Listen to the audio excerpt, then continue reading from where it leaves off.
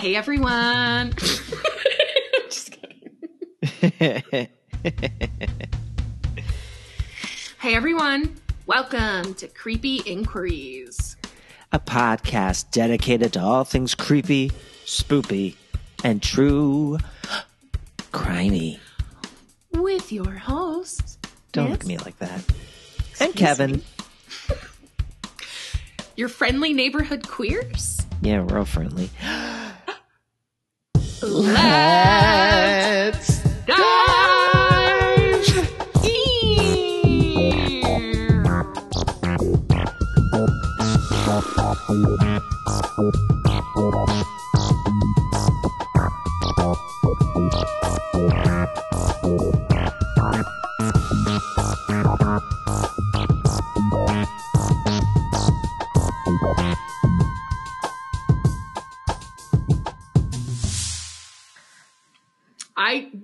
no.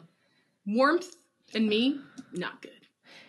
But you don't sweat. I hate going, I hate feeling sweaty. Like, it's irrational, and I understand that. But, I can't function in the sun. Like, I get overheated immediately and then vomit in public a lot, as Kevin is aware of. As I have seen. I will get third-degree burns in February. So I hate it, but I will live with it. Okay. That's a fair You don't stance. have anything like an irrational, just visceral reaction to? No, I'm not irrational. I have a long list. Okay. But I'm not irrational. Yeah, okay. Who just said that? Okay. That couldn't have been me. Wait, I just realized that my output is not coming out of my headphones. No. La la la la. Well, it's not giving me the option. Sounds like an 80s love ballad. I know. You're not giving me the option to love you, but I've been needing someone to care. Kevin, when are we going to start that band? As soon as this podcast soars, which is any day now. How has your week been? You know, my week has been wonderful. Has it? What'd you do? Been. What didn't I do is the better question. This is a double. We've clearly not even left the room from the last one. Yeah, sorry. Yeah, we recorded two episodes in one day, so we didn't even want to, we're too lazy to even, make up what we did. Yeah, no, I was trying to think, and I was like, I don't know what I do during a normal week, except, so I could say I watched probably reruns of Bob's Burgers for sure. Ooh. I mean, yeah. I definitely made dinner a few times. Good for you. You're not better than me. Yeah. Yeah, I think it's been a good week. I sure think that too. You know what? We have a great week. We have had a great week. We have had a great week. Or else. Or else. Future selves. Yeah. I'll hex myself. I'm not above it. I do want to bring up, though, I think I have entered that part of your age where your knees just are okay, I'm just going to hurt sometimes now. So my left knee is just Does not that hurt? Great. A little bit. Is it swole or is it crunchy? No, it's not either of those. Crunchy. Oh, my knees are crunchy. Swole. No, but crunchy. I think I'm the only person I know who has crunchy knees. As loudly crunchy as mine are. I have captured that in episode 2. Yeah. You can find that at the very beginning of that episode. Go press play. It's Leopold and Loeb. So, I love being famous and being a celebrity. Do you have any news or any updates or announcements? Well, my knee hurts. Right. Sorry. I forgot we already went through the news. Breaking news. We've gone through this. Minor Soup's crunchy. Yes. So how, what are you... I guess we're all caught up. Yeah. I think by this point in our episode airings, you will have finished Screams 1 through 3, probably. Oh yeah, definitely. Wednesday. I feel like 3 movies in a week and a half is a lot to ask of me personally, but I'll try. Wow. Yeah. You know what? I won't pay attention.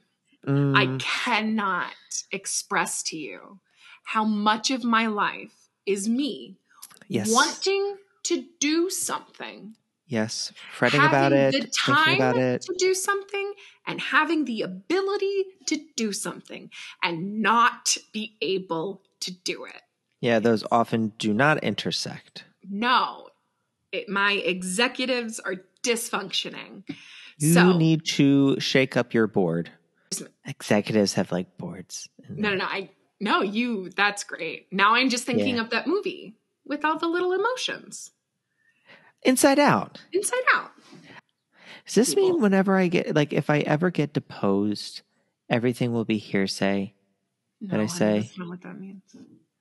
Because it's like, I genuinely don't remember it. That is like your maybe answer. As if. No, your answer is I don't recall. No, I'm going to go with this. I'm going to go with the other one, the theory. Okay. So hearsay, what is hearsay to you? Hearsay is when someone you're not Googling. retells. No, I'm not. Hands are here. Okay. It's like when you tell something in the court of law that wasn't witnessed by you or heard by you directly. Actually, very close. Hearsay is the out-of-court statement of another given for the purpose of asserting the truth of the matter. So I'm in court and you're not there. Yeah, okay. I'm in court and you're not there. And I'm on the stand and I'm like, yeah, Kevin told me. Right. Whatever I'm going to say after that is hearsay. Anyway, okay. And here we are. Cool. Hey, Kevin. You got any crime for me? I think I do. Talking? I sure do. And before I begin, do you have an uplifting spoopy story? I mean, no, but it's not like horrendous. It's not like a bad story. It's not uplifting by any means. We don't do bad stories here, listeners. No, not. We all know that. I mean, like it's not like a traumatizing big deal story. Okay. Why? That doesn't answer me. Wait, what's your question? Nothing. Just like, is your story? It's not uplifting. No. Lighthearted. I guess in the scheme of things. Okay. It's more real than a cryptid. Okay. I was just asking because my story is just a little down. So okay, no, mine will be more up than yours. Good. Yes. Yeah. So, like I said, today's story is going to be a little of a a lot of a downer. It's a really tragic case. Okay. It is historically significant, and I am ashamed to say that I didn't know a lot about this. I hope I'm in the minority of people who haven't heard about it so much before. I mean, if it's history, I'm sure you're not. But if you don't know it, thanks for tuning in. Yes, we're learning on a journey. So on June 21st, 1964, near the tiny central Mississippi town of Philadelphia in Neshoba County, I think I'm pronouncing that right, Neshoba, three young men disappeared. Their names were Mickey Schwerner, James Chaney, and Andrew Goodman. Yeah. Schwerner and Goodman were from New York City, and James Chaney was from nearby Meridian, Mississippi. Miss, you are shaking your head. It sounds like you know the story. Yeah, I know. I probably don't know a lot, but I know those names. Yeah. Their murders were brutal, and they were highly planned. And as you can imagine, being that I'm talking about a story from the 1960s in the Deep South, members of the KKK bore responsibility, but they were not alone. And that's what we're going to talk about today. Okay, let's do it. Okay. So Mickey Schwerner and James Chaney worked for the African American Civil Rights Organization Congress of Racial Equality, or CORE, And they were there during the summer of 1964, spring and the summer of 1964, to raise awareness for Black enfranchisement and to get more Black Americans in Mississippi to register to vote. Because at that time, this was, obviously. Yeah, this was pre-civil rights movement, right? Correct. Okay. Correct. So at that time, I believe it was around like 6% of voting age Black Americans in Mississippi were registered. So obviously, like, they're through decades of law after law after law limiting their ability to vote. That's where we were at. Andrew Goodman, he was one of the hundreds of college students from across the country who volunteered to work on the initiatives that were part of the 1964 Mississippi Summer Project, an entire initiative to get more Black people to be registered in the South. And it was a combination of events and coordination from CORE, the NAACP, and SNCC, which is the Student Nonviolent Coordinating Committee. Okay. So the three men, they definitely believed that their work was necessary and they were there for a purpose in their lives. Yep. And a good reason. And they also knew that there were inherent dangers that came along with that. Right. And with KKK membership in 1964 Mississippi, there were thousands of known Klansmen in the state. And there's, I think, only about like 2 million residents at the time in the 60s. Okay. The Klan was violently prepared for the fight against the civil rights movement at all costs. And, they started their deadly campaign in 64 to do what they've always done. Over the course of the summer of 1964, members of the Klan, they had burned down around 20 Black churches. On June 16th, they burned down Mount Zion Methodist Church, which was a Black church that had agreed to be a site for both a religious school for education and for voting registration. Got it. And before the arson, Klan members had severely beaten several people who were attending a meeting there as well. So this was like an organized, like, full scale, like, attack. Like, this was days long. It was a coordinated attack throughout the weeks and months of the spring and the summer. Yeah, my memory's really spotty because I know what happens, but I'm just now realizing I don't really know. Like, I knew that they were civil rights workers. I knew that they were in Mississippi, and I knew it was right before, I think, the Civil Rights Act had been passed. And I knew that people were super pissed about it, but I didn't. Okay. Nice. Love not knowing it. Please tell me. I mean, you got all of that right so far, so you got that pot. All right. All right. Schwerner had been working closely with James Chaney throughout the weeks beforehand. And on the morning of June 21st, 1964, the three men set out for Philadelphia in Neshoba County, where they were sent to investigate the recent burning of Mount Zion Methodist. Oh, God. Okay. And so while they were there, they had been flagged of their presence with law enforcement. People were aware that they were there. Yes. And these weren't the two men from New York, weren't they white? Yes, they were. They were. Okay. They were white, and James Chaney was Black. Chaney was from Meridian, and he was Black. Correct. Okay. Yes. Okay, so the Klan's gotten word that they're there. And upon returning to Mississippi, the three men visited the charred remains of the church. And then on the drive back to Meridian, their station wagon, known, like I said, by the cops as a CORE vehicle, it was stopped by Deputy Sheriff Cecil Price. And that's where he arrested all three of them for allegedly speeding 35 miles over the allotted 30-mile speed limit. Okay. Oh, and I forgot to mention, Deputy Sheriff Cecil Price was also a member of the Ku Klux Klan. I don't know if you've ever heard of them. Not, I've heard of, like, the Klan, but I don't know about this Ku Klux business. Did I ever tell you about the time I protested a Klan rally in college?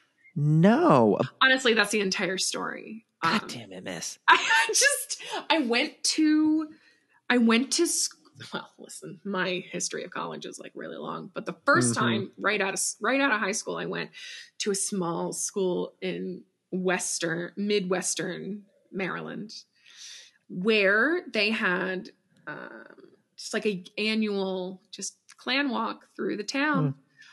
And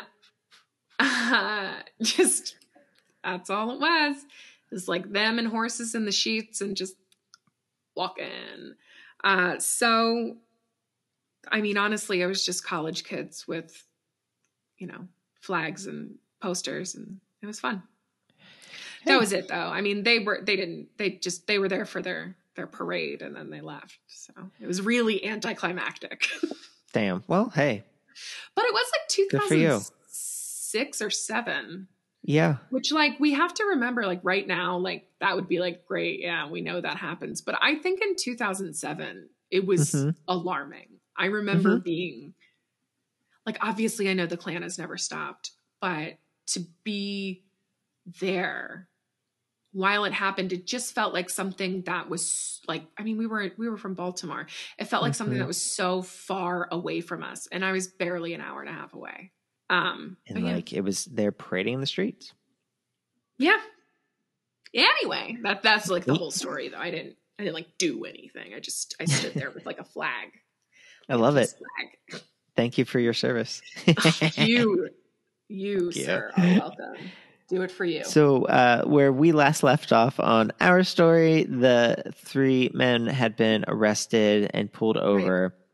The trio was taken to a jail in Philadelphia around 4 p.m., where James Chaney was booked for speeding because he was the one driving, while Scherner and Goodman were booked, quote, for investigation, which they're just holding them. What's in 1964 in Mississippi? They can just do whatever yes, they ma'am. want. Yep. So laws are not even guidelines, I think. No. And despite the fact that the schedule of fines for speeding was posted on the wall, Price said that 3 men would have to remain in jail until the justice of the peace arrived. Yeah. And so he could process the $20 fine. Well, you want to make sure it's by the book. Yes. You need to make sure. I mean, because listen, if it wasn't done by the book, these criminals would just go back out on the street having paid no price for their serious crimes. Figuratively and literally. Yeah. Also, Schwerner asked to make a phone call, but Deputy Price denied that request and left the jail entirely. He just left. Doing something. Listen, we don't know. Listen, this is a busy man.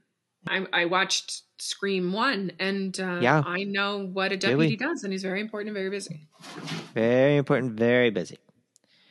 So, now we're back in Meridian, Mississippi, and that's where the Corps office was, and Corps staff started calling nearby jails and police stations around 5:30, inquiring about the 3 men because that was their standard practice when organizing failed. They just assumed they'd been arrested. Right, when people didn't come back to their offices. The jailer's wife claimed that there was no phone call from them on June 21st, but Corps records show that they did place a call to the Philadelphia jail at 5:30. I wonder what records those would be. On whose side? No, I'm just curious, like, what phone records would have been kept in, like, 1964. Well, you're right. I don't know. Maybe they kept logs of it or something, like when they talked. Yeah, no, I mean, I have to say, I don't know if I believe the sheriff. And of course, staff had the correct instincts because Deputy Price was holding them in custody while the other KKK members were preparing for their eventual murder. Yeah. Deputy Price returned to the jail around 10 p.m. He collected Chaney's speeding fine of $20 with no justice of the peace present, of course, and told the 3 men to get out. What? I'm sorry. Oh, what do you mean? What? Huh? You think? But I thought we were following the letter of the law. I mean, the justices of the peace needed to be present to. But you're saying now. But what you're telling me now is that there was no justice of the peace. Yes, ma'am. That's what I'm That's really telling you. confusing. It's very confusing. Very wobbly. I'm very unsure. So he collected the money and told the three men to get out of the county. And at that point, that was the beginning of the end, unfortunately. Okay. Because Deputy Price had followed them in his patrol car with 2 other cars following behind him, filled with other Klansmen close behind. Weird. And around 25 minutes later, at 10:25, Deputy Price had sped up and caught up with the core station wagon before it crossed the border into the relative safety of the next county over. And that's when Price ordered the 3 to get out of their car and to get into his. He had pulled them over, they got out, and then he, I guess, rearrested them, quote unquote.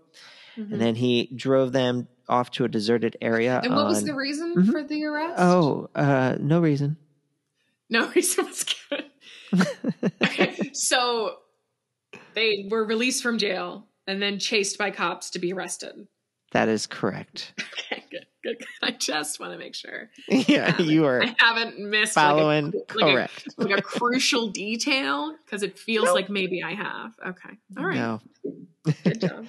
He pulls them over, makes them get into his car, and he drives over to an area on Rock Cut Road while being followed by the lynch mob. Hate that more. Yeah. And now I'm picturing like pitchforks and what's the fire? Tiki torches. Now there's a party. It's always a party with a tiki torch. Mm-hmm. Like, are they like in cars chasing them? Are they on horseback? They're in modern cars. Can I picture them on horseback? If you'd like. It is 1964. Well, I mean the clan love horses. That's all I mean. Like they do. They love to be on a horse. That's the only thing they do. I know. They just love horses. That's all. Yeah. All right. Yeah. So when he got them in his car, he drove them off to a secluded area, and then he turned them over to the Klansmen, who then beat Cheney and shot and killed Schwerner. Just like Goodman, right away. And Cheney. Yes. John Cheney was not only beaten, but he was shot 2 more times. He was shot at a total of 3, and he was also castrated. I actually forgot about that part. Yeah. And then it was said that Alton W. Roberts, who was 26 at the time, who was a dishonorably discharged U.S. Marine, who had worked as a salesman in Meridian. He was a 6'3" tall, 270-pound dude. And according to witnesses that were present then, Roberts was the one that shot both Goodman and Schwerner at point blank range. And then he shot Cheney in the head after another accomplice, whose name was James Jordan, shot Cheney in the abdomen. So he's like the most murderer. Yes. Because like everyone there is the murderer, but like he's like the most murderer. Yes, the mostest.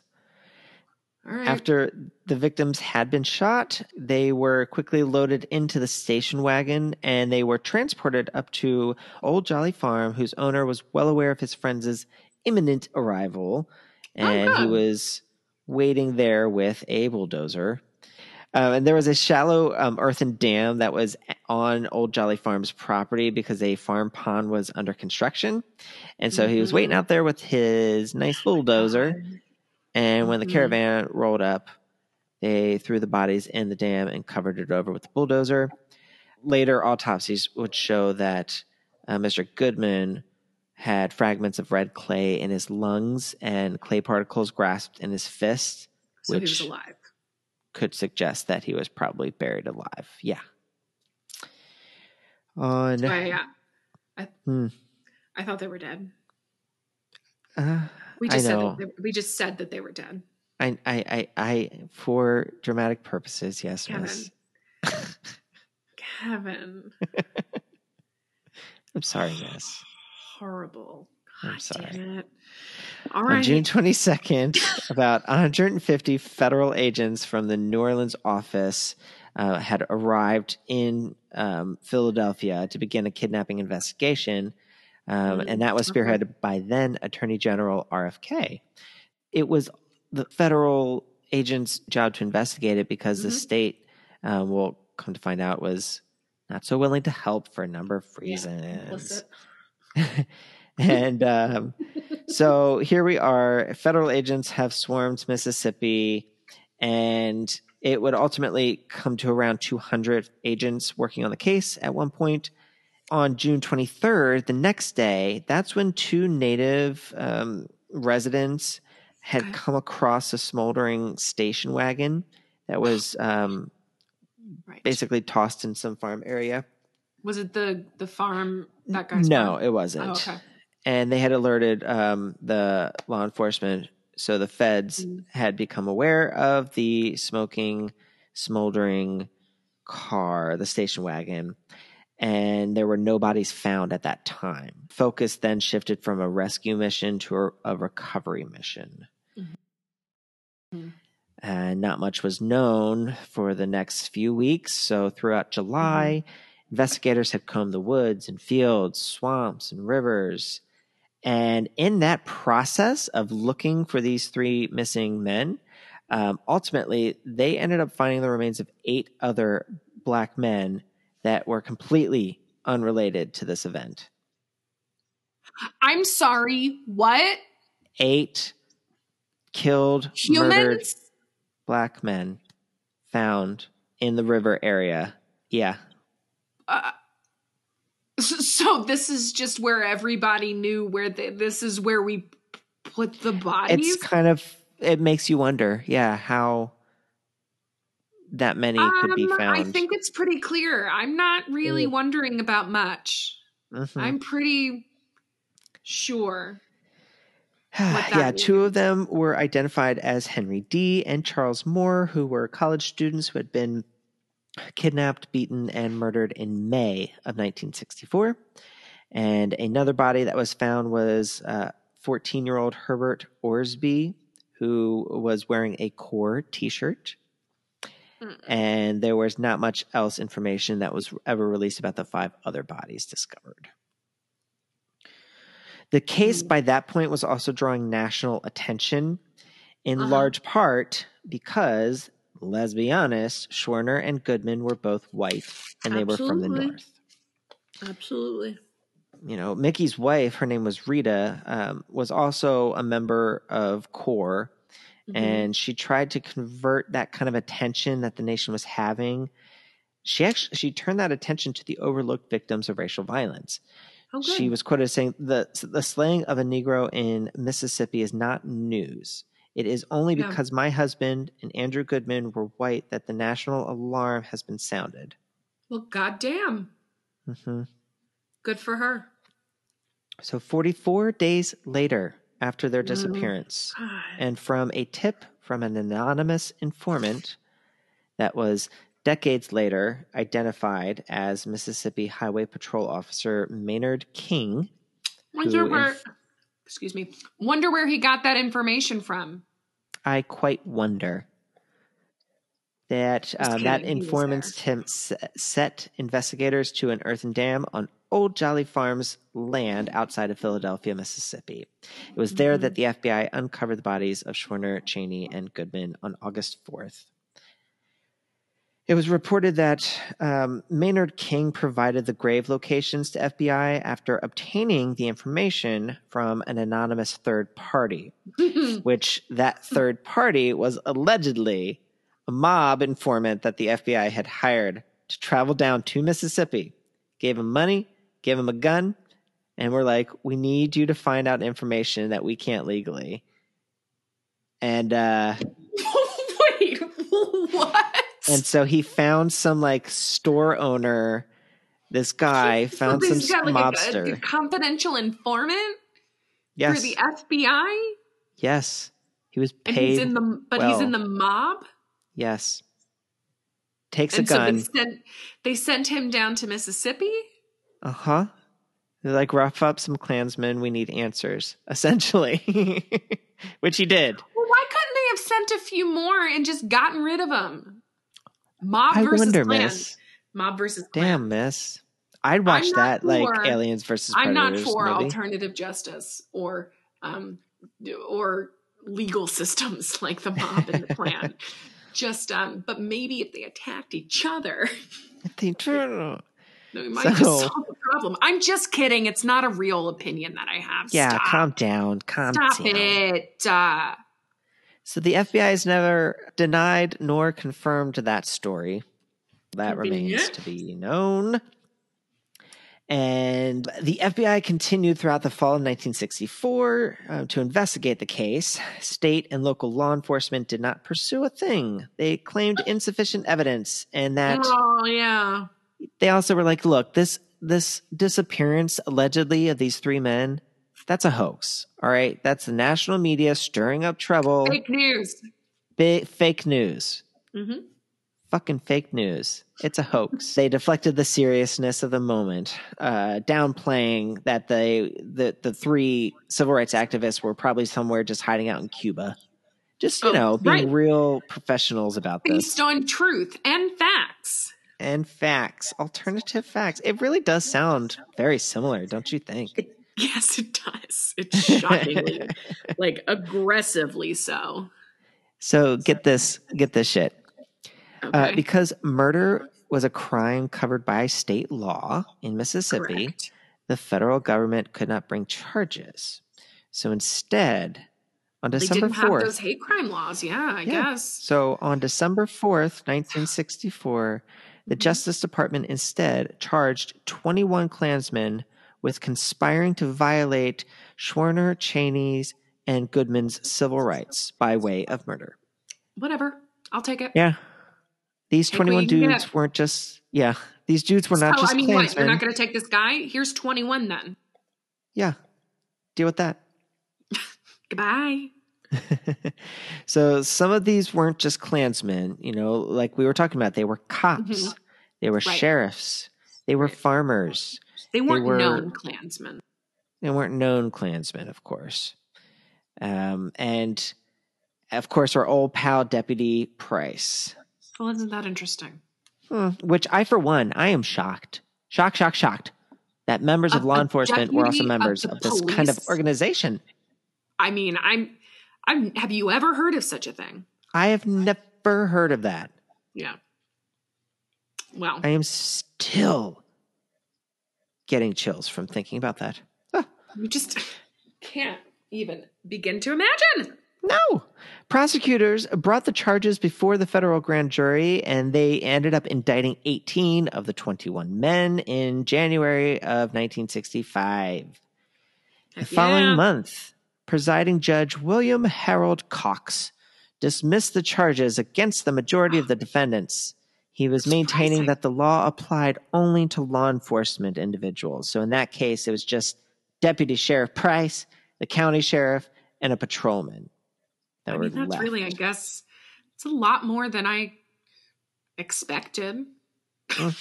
I just assumed they would just be blanket dismissals. The prosecution appealed, and in 1966, the Supreme Court reinstated the charges for all of them, ruling that the law applied to both law enforcement officials and civilians. Bitch. Boom.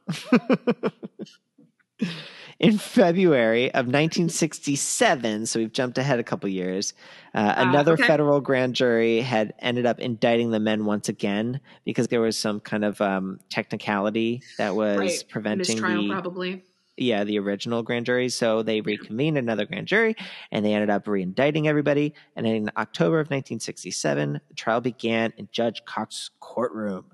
Now, Cox was known as a segregationist, and he had been the subject of an unsuccessful impeachment attempt after describing African-American witnesses in an earlier case as chimpanzees.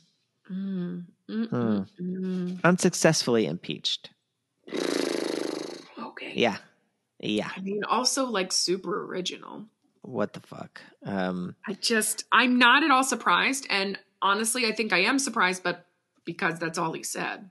Yeah. Well, that he was being impeached for. Sure. That's what I mean. I mean, I'm surprised that there was even talk of an impeachment. Correct. You're right. You're right. So already the prosecution had their hands fucking full. I've never Apparently the rooted so hard for the prosecution. apparently the defense attorney asked a question like insinuating that Mickey Schwarmer was like part of some like sex assault ring, and apparently Judge Cox like took a like umbrage to that and kind of shot back at the defense and scolded them. So kind of gave a glimmer of hope that this segregationist judge, professed segregationist, would be at all fair, impartial, as we will say. I mean, it's a good sentiment. I don't know. I mean, it's probably just because it's not relevant to the matter at hand, and it's probably speculation. But as the trial proceeded, the prosecution read a 1964 confession from two of the assailants. And they basically confirmed that after the three had left the Philadelphia jail, Deputy Price contacted Baptist minister Edgar Killen, one of the leaders of the local Ku Klux Klan, and Pastor Killen. Of course. And Pastor Killen directed other Klan members, let me say, to gather in Philadelphia that evening. And when two cars filled with Klansmen headed out for the outskirts of Philadelphia, Deputy Price released those three workers from jail. So he waited until they were on their way. It was all fucking coordinated. It was absolutely. It was a full-blown conspiracy. No, it was full-blown, and you know it. Full-blown conspiracy. Catching up with the three civil rights workers on Highway 19, the Klansmen forced the men into their cars and drove the vehicles up to the secluded spot. That's where James Jordan had shot Cheney, Wayne Roberts had shot Schwerner and Goodman, and then they brought them back to the farm, and they put them in the dam, unfortunately, and then and then they decided to get rid of the cars, but for some reason they were going to drive it out to a completely separate state. I want to say Alabama, but it didn't end up happening like that. It just finally got abandoned and then set ablaze, like not far nearby, from, right? Yeah, like fairly nearby. You're like, why are we going out of our way to cover our tracks? We're never going to get in trouble. I'm not driving to Alabama. Yeah. So during that trial, so they found 7 of the defendants guilty, which included Deputy Price. Nice. Yeah. I'm shocked. Right. In 3 of those cases, the jury failed to reach a verdict. One juror refused to convict a minister just on principle. Okay. All right. So Killen, alliance is in the wrong spot, but cool. So Pastor Killen walked free. Just what bullshit. Yeah, and it took a couple years. Did the same things as them, right? Yeah. So the convicted criminals gave they applied for more unsuccessful appeals, and they were ultimately exhausted by 1970.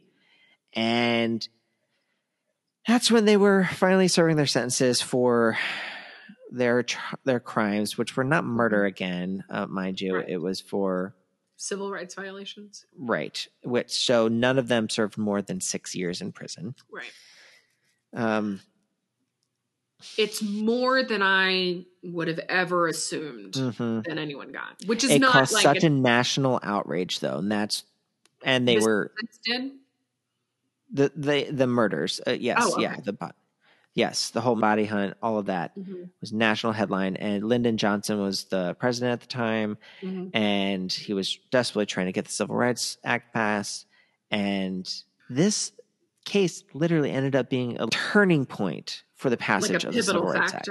A pivotal factor, absolutely, because it happened mere months before. And when the bodies were found, the White House was able to curry enough votes to get the Civil Rights Act. Isn't that how it always is, though?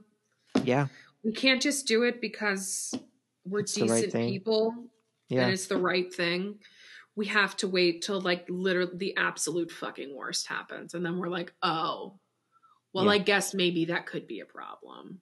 And I'm not even going over the amount of time that these fuckers that were the 7 that were found guilty, plus all of the others that were in on the conspiracy, how much time and effort they put into these murders.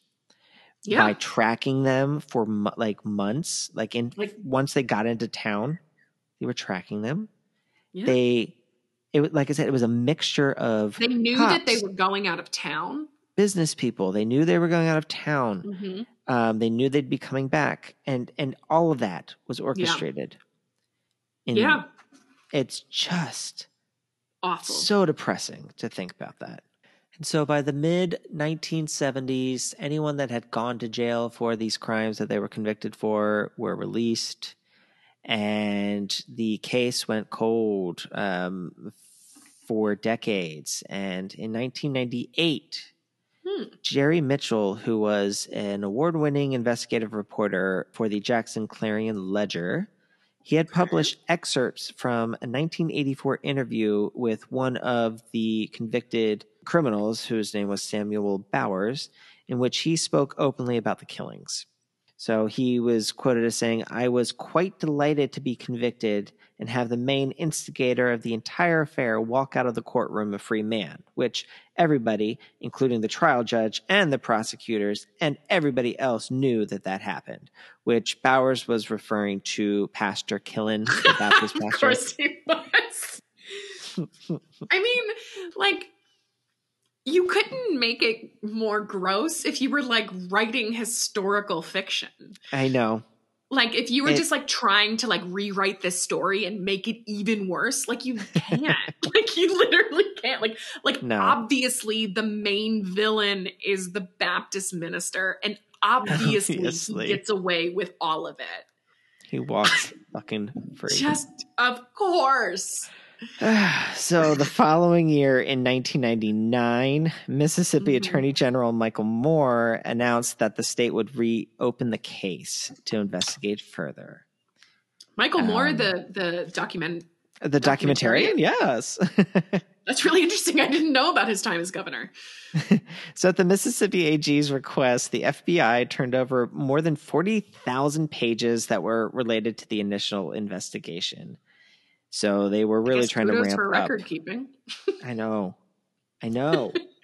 Which actually led to a grand jury in January of 2005. So we jumped ahead 6 years. What? I know. Maybe 40,000 pages. How many times have I done that today? Crazy. So in 2005, they were able to fucking charge Pastor Killen with murder. Was he still alive? Yes, he was fucking 80. Hell yeah. Think you're getting away with it, and you're like, ooh, I'm 80. I'm done. Boom. Yeah. Boom, motherfucker. Although several of the other conspirators were still alive at the time, the grand jury said they didn't have sufficient evidence to indict anyone else besides the pastor. Whatever. The pastor is pretty vindicating. Yeah. The trial drew national news attention when it first occurred in the 60s and when the pastor was put on trial, of course. Just thought, why didn't I know about this? Why didn't I hear about this in 2005? And I was like, oh, right. I was in high school. And you were in high school. I was very consumed by high school. Yes. Okay, and did you know of this story in high school? I can't say that I know. I don't know. Yeah. Because I don't think that I would have. Yeah, I don't think I would have. I don't think I would have known until. The only civil rights things we ever really talked about is Martin Luther King, right? A little bit, and that's it. Yeah. Rosa Parks, really just whatever the level above surface level is, yes. The least deep dive you can go. So the pastor's trial in 2005, members of the victim's family were present at that trial, some as witnesses and some that were there just to observe. And the jury ended up finding the pastor Unfortunately, they found insufficient evidence to convict him of murder, but they did find that Pastor Killing was guilty of manslaughter instead. Oh, surprised. So at 80 years old, he was sentenced to 3 separate sentences of 20 years each, so serving 60 years in prison.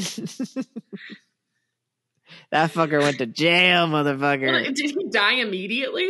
He was 80. What do you think? I want to tell you. What do you think happened honestly, to him? It's 2005. He was 80. He has 6 years in prison. Part of me thinks he just gets there and just drops dead.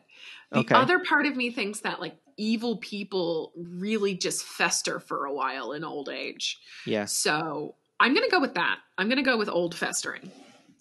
You'd be right. Yes. The pastor did not die until January of 2018 at the age of 92 in jail. I mean, I'm glad he got to serve 12 years in jail. Is there? I mean, yes, 12 years. Who saw that coming? It's the evil. It keeps that body running. It does. When bodies run on spite, evil it's like the dark forever. It's like the dark side in Star Wars. Like it's still Jedi, but like the bad kind. The bad kind. I don't know anything about it, but it's the bad. But yes, that was the only person ever convicted of this entire saga. Really? Wow. And it. Well, at least he deserved it the most. Yeah. And he didn't get anything near what he deserved. Not near. And neither were the other people that were arrested and charged initially, too. So that is my story this week. Oh, God, it's so gross. I hate it. Good job. Oh, thank you. Not really much I can do on my part to, like, make it fun and lighthearted. So. Okay, miss. Do your best. This better be good. I'm just saying, like, mine's about a death. Like, a mysterious Well, that's death. okay. We are in a death-centric podcast. That's okay. I'm just saying that's what I mean by saying it's not, like, uplifting. So, miss, please make us feel better with our lives, with your spooky story. Will you be able to do this? I mean, it's better for sure. Anything. There's no confirmed murder. Okay. Right. Okay. Today I am doing The Mysterious Death of Edgar Allan Poe. Ooh. Wow. I felt that from my toes, Kev. Great job. That was a full body ooh. It really was. Y'all, he like threw his head back and like howled. You just like rocked my world, baby. Mm-hmm. Mm-hmm. Yeah. I had originally wanted to do like a full story on this, like the life and death of Edgar Allan Poe. Yeah. But it's not like true crimey. And like, he married his cousin. Bing, bang, boom. All right. Well, thanks for giving it away. Well, I guess we'll just go home now. I guess we're just going to go home. But yeah, so I decided, and there's not like a big crime in it. So I was like, I'm going to do Spoop. I love it. In case you don't know, Edgar Allan Poe is the granddaddy of spook. He wrote some of the most famously macabre tales of his or any other time. His stories define Victorian Gothic writing and are read regularly today. I am personally a huge fan. Bet your Gothic ass you are. That's right. He died young and mostly penniless and alone. The mysteries surrounding his death are speculated about it to this day. So let's give a little backstory. Edgar was born on January 19th, 1809 in Boston to actors Elizabeth Arnold Poe and David Poe Jr. Within the first 3 years of his life, both of his parents were dead, and he was shipped off to Richmond to live with his presumed godfather, John Allan. Presumed, okay. I mean, I don't know why. I read 2 different places, and it said presumed, and I was like, okay, I guess it was only presumed. Later, Poe was sent to the University of Virginia by John Allan in 1826, but the wealthy tobacco farmer was only willing to pay for a third of the costs and expenses, leaving Edgar to figure out the rest. Poe was an excellent student and professors really liked him, but to keep up with his expenses, he started gambling. As is usually the case, this bit him in the ass is what I wrote. I don't remember writing that. And by the end of his first term, he was burning his furniture in the fireplace to keep warm. And without other options, he was forced to drop out. Meanwhile, he still has this like wealthy ass fucking godfather who was like, "You're not my real son. I'm not giving you all the money." When he returned home, he found out that his fiancée, Elmira, was no longer his fiancée and was, in fact, engaged to a different man. I know. Wow. Elmira. He was gone for one term. Jesus. She moved on quick.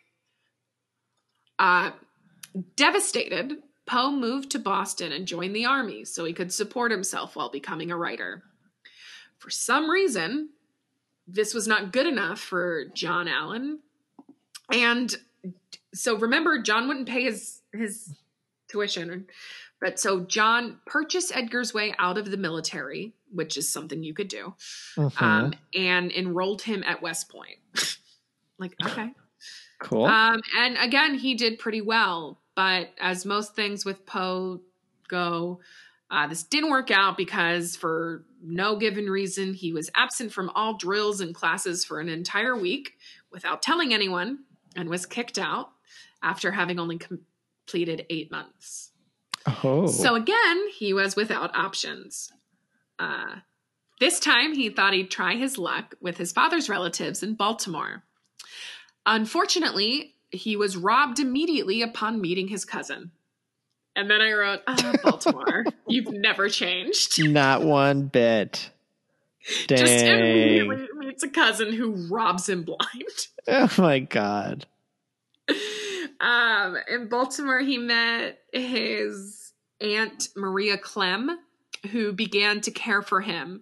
And for the first time in his life, he had a bit of stability, and he really started to thrive while under Aunt Clem's care. I mean, he's like a full-ass adult, like, at this point. But he is. I do understand the sentiment of, like, thriving, having somebody care for you. Maybe that's why all my dishes are dirty. There we go. While he was with Aunt Clem, he began publishing. First poems, then short stories. They gained him a little attention, and he had a little notoriety, which led to a job at the Southern Literary Messenger, a literary magazine in Richmond, Virginia. Things really were seeming to turn around for Poe, and at this time, he even managed to fall in love again.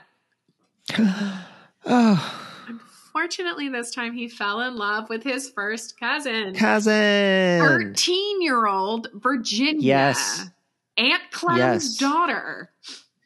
I always not always get them mixed up, but there's a line to be drawn between him and Jerry Lee Lewis. Didn't he also marry his 13-year-old cousin? Actually, I think you're exactly correct. So since I don't know what Edgar's cousin looked like, I picture Jerry Lee Lewis's cousin as Edgar's wife. Oh my God. She was so short. She looks like a child. Yeah, she was short. He was fucking Oh lanky. my God, right, because she was 13. Yeah. That's disgusting. So that's Baltimore's claim to fame. It's named after his namesake. But to be fair, this was 1830s, not the 1950s. I mean, that's a fairness. Because even for the 1950s, a first cousin is a big deal. And a 13-year-old is a big deal. I'm less surprised about the 13-year-old part, though. So, yeah, I always think of those two. That's gross. Yeah. It was 1935, and at the time of the wedding, Virginia was 13, and Edgar was 27. Yep. So he was double her age, but he was really only 14 years older than her. Oh my God, that's so weird. So gross.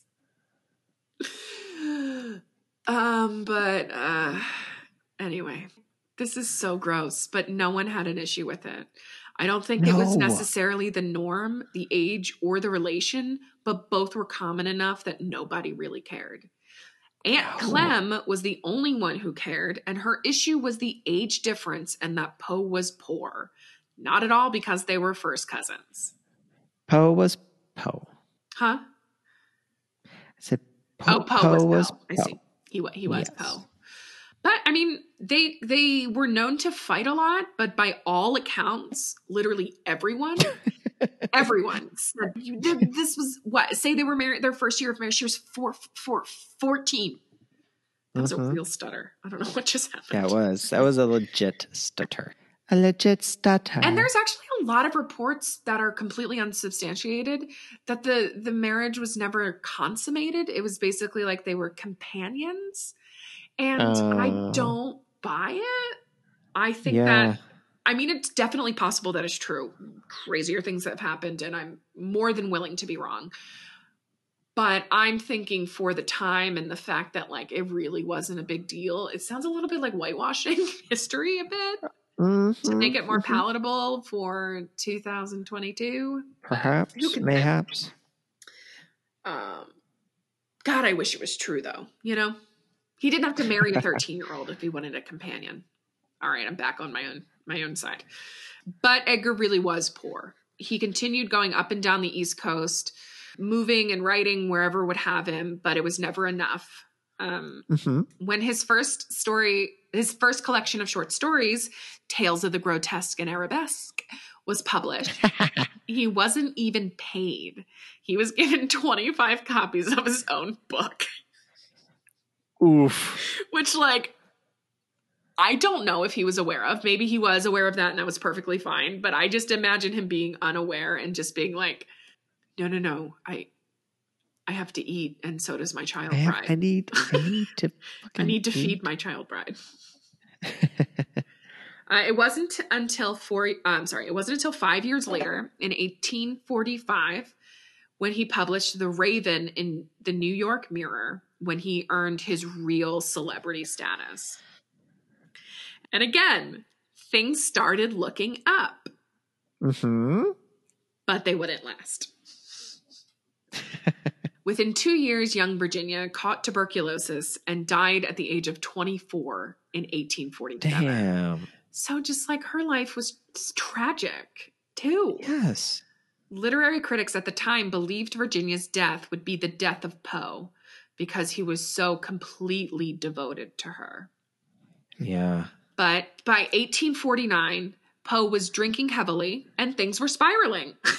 So right on track. Oh, right on Somehow track. by the beginning of that summer, he had really cleaned up his act. And he had quit drinking altogether. He joined a temperance group. Yes. Moved back to Richmond and went back to that first fiance, Elmira. They were both single, and they were just like, Edgar and Elmira got engaged again, and Poe again was working, and things were looking good.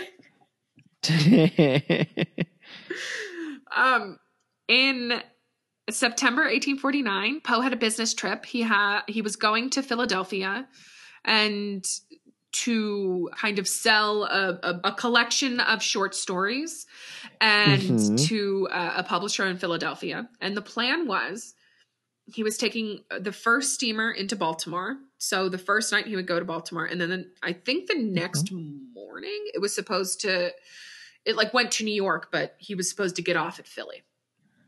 Okay. This is where the mystery begins. Ready? I'm ready. Edgar really did have a business meeting in Philadelphia, but he never made it. He was supposed to take the steamer ship to Baltimore and then another to Philly. And the night before his journey, before he left Richmond, Edgar had visited a doctor for a fever, but otherwise seemed okay. Okay. In the morning, Elmira took him to the dock to see him off on the steamer to Baltimore, and where he arrived the next day on September 28th. No one knows why or what happened, but when he got to Baltimore, he simply disappeared for 5 days. Oh. Nobody saw him.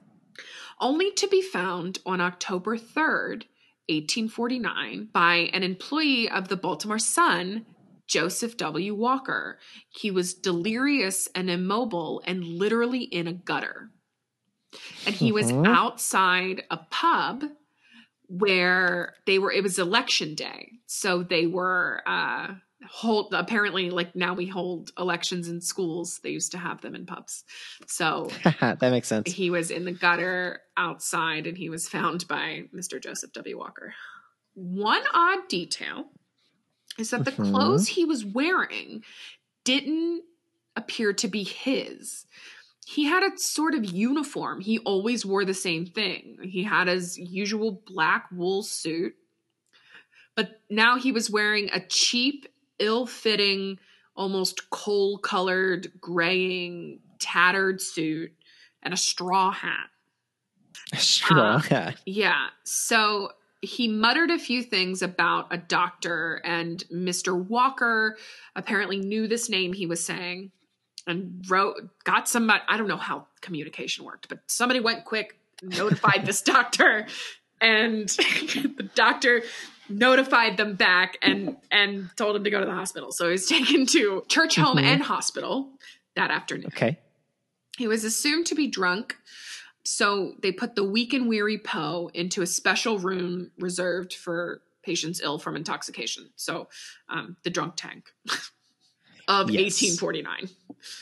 And unfortunately, he never really fully regained consciousness.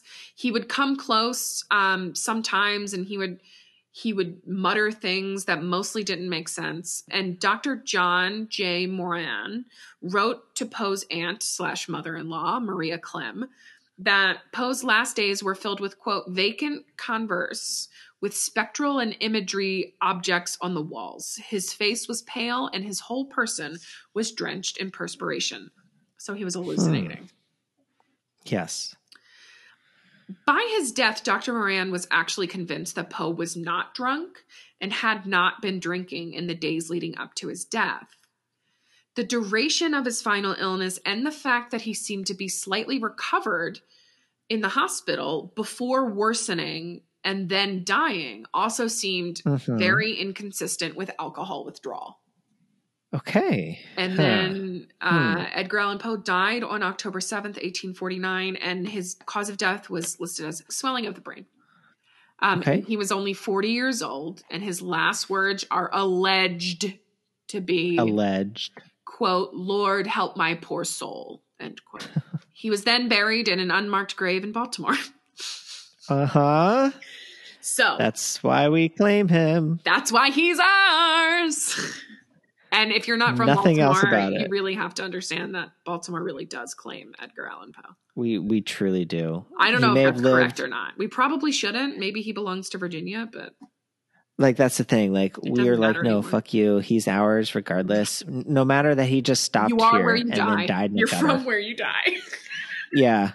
No matter he never really, like, You're from where your wife, cousin, and mother-in-law, aunt are from, right? Yeah. That's where the family was. He was only 40. I didn't realize he was so young. And while he has a cause of death listed, theories abound as to what really happened. So, you want to hear the Smithsonian's top 9 guesses? Sure do. Okay. All right. Number 1, a beating. In 1867, one of the first theories, and honestly, I'm quoting from this, SmithsonianMag.com. I didn't write this. In 1867, one of the first theories to deviate from the swelling of the brain or alcohol poisoning was published by biographer E. Oakes Smith in her article, quote, Autobiographic Notes, Edgar Allan Poe, end quote. At the instigation of a woman, Smith writes, a woman wrote that he was cruelly beaten blow upon blow by a ruffian who knew of no better mode of avenging supposed injuries. It is well known that brain fever followed, end quote. Okay. Other accounts also mention ruffians who had beaten Poe senseless before death. As Eugene Didier wrote in his 1872 article, The Grave of Poe, while that in Baltimore, Poe ran into some friends from West Point who prevailed upon him to join them for drinks.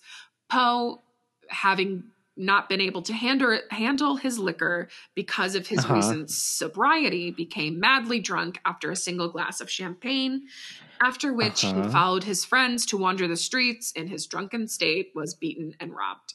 This is like a cop-out. This is not at all fun for me. And I don't like it. No. I mean, it's pretty logical, though. I will. Yeah, I'll seems give super it that. logical. Although even someone who's sober, I don't think is going to get that drunk from a single glass of champagne and then continue on to die of alcohol poisoning. Oh, I know, but Number the Lord 2. works in mysterious ways. Okay. Cooping. Others believe that Poe fell victim to the practice known as cooping, a method of voter fraud practiced by gangs in the 19th century, and that was hugely popular in Baltimore's, where unsuspecting victim would be kidnapped, disguised, and forced to vote for a specific candidate multiple times using multiple disguises. Voter fraud was extremely common in Baltimore, and in the mid-1800s, the polling site where Walker found him was known as a place where cooping was known to happen. The fact that Poe was found delirious on Election Day is no coincidence. That's honestly an interesting one. It's one I haven't heard of. Me neither. They think he was a victim of gang violence, essentially. So, number 3, again, is super boring. Alcohol. It's been documented that after a glass of wine, he was staggering drunk. His sister had the same problem. It seems to be something hereditary. Maybe he was allergic to alcohol. That's okay. Months before his death, Poe became a vocal member of the temperance movement, stopped drinking, something he had struggled with his whole life. So they really think that something convinced him to go back to drinking, and once he started, he ended up drinking to death. It's probably, it's logical. It could definitely be true. I kind of think that the doctor might be onto something. But who knows? Who knows what doctors know anything about in 1849? Number 4 is a quick one about carbon monoxide poisoning. From coal that was used for indoor lighting at the time. So he could have fallen asleep near, I don't know, coal or near coal burning stove. And he could have gotten carbon monoxide poisoning, but this has been largely discredited. Heavy metal poisonings is the next one. I don't know how. I'm going to skip this one because this is highly speculatory. Come on, Smithsonian. Rabies. Now, this is actually one that I knew about because University of Maryland Medical Center actually did like a thing about this. But in 1996, Dr. Benitez was participating in a clinical study about rabies, where they were researching assistants and researching its symptoms. He wrote, it's clear that Edgar Allan Poe had succumbed to rabies. According to his supervising physician, Dr. Moran, he had been admitted to the hospital due to lethargy and confusion. Once admitted, his condition began rapidly downward. Shortly, he was exhibiting delirium and hallucinations and rapid pulse. A Maryland cardiologist had diagnosed a clear case of rabies, which was fairly common in the 19th century. Yeah. He posited this idea in 1996 in the Maryland Medical Journal, and he said, obviously, it's not possible without DNA, but he had almost all of the symptoms. He developed a fear of water. And Poe refused to drink, but there was no evidence of an animal bite, and this is largely speculative. It's fun, though. I kind of think it's fun. It's a fun little, The next one was a brain tumor, which definitely is possible. And then another more boring option is he could have had the flu, which, fine. It was 1849. Number 9, the last one, murder. So, in his 2000 book, Midnight Dreary, The Mysterious Death of Edgar Allan Poe, author John Evangelist Walsh offered another theory, that Poe was murdered by the brothers of his wealthy fiancée, Elmira Shelton. Using evidence from newspapers, letters, and memoirs, Walsh argues that Poe actually made it to Philadelphia, where he was ambushed by Shelton's 3 brothers, who warned Poe against marrying their sister. Frightened by the experience, Poe disguised himself in new clothes and hid in Philadelphia for nearly a week before heading back to Richmond to marry Shelton. Shelton's brother intercepted Poe in Baltimore, Walsh postulates, beat him, and forced him to drink whiskey, which they knew would send Poe into a deathly sickness. Walsh's theory has gained little traction among historians, but is ultimately super fun, and it was called plausible, though not wholly persuasive. And really, that's I guess it could be worse. And some kind of think it was syphilis or meningitis or a combination of all of these. Like, or just like it was 1849 and we didn't know anything about medicine or how human bodies worked. But I love, you know how much I love to speculate. So I love murder. Yes. So I'm going to go murder. What do you think? I think I'm an old softie for the lore that he died after a rousing night at the horse he came in on saloon. Okay. So he just wanted to have a good time and took it too far. I think so. Okay. You're fucking no fun, but fine. I know. I'm not looking for fun for this, but yeah, we claim him as our own. Yeah. And we really don't have a right to do, but we do. Shh, put your fucking tongue. I honestly think, I don't know if it was alcohol. I think another fun idea is the voting fraud thing. I don't know why. That's a fun one. Yeah, I hadn't heard that one before. And apparently it was so common. But again, he was fairly well known in Baltimore at the time. So I doubt he would be targeted for that. I probably think it's something more like meningitis or encephalitis or syphilis or something like that. One of those, like something or, that really, or like I said, something that like affects more than the one. brain. Yeah, or all of them. Who knows? Yeah, probably Sif. It's probably Sif. Yeah, I mean, I don't know. Everyone had the don't Sif. Let anybody tell you that at any point in history people waited for marriage. Hell no. Because it's never, ever been true. Yeah. So that's the mysterious death of Edgar Allan Poe. Yay! Great story, miss. I love that you told it. It's such a great story that we knew a lot about growing up here, obviously. And can we like briefly talk about the mysteriousness of his grave? Yeah. So for years, do you know? Yeah. Go for it. Yeah, but you go ahead. It's your story. I really don't have too much. I was just going to say for years, Me too. Where he was buried in an unmarked grave. So for years, in Baltimore, there was basically like a show that was put on the anniversary of his death every year, where someone, a mystery person to this day, put on a pseudo Poe costume and does what? Goes to the grave they go to the grave, and I think they lay roses and a bottle of whiskey. That's right. There's a bottle of whiskey or rum. Yeah. And so that's what they leave, and no one's ever figured out who that person was. They have stopped doing it in the past few years, and everyone's trying to figure out, why. What I found was that it was originally like an older man, and nobody knows who this is, but the legend goes that he died around the early 2000s, and that his son took over.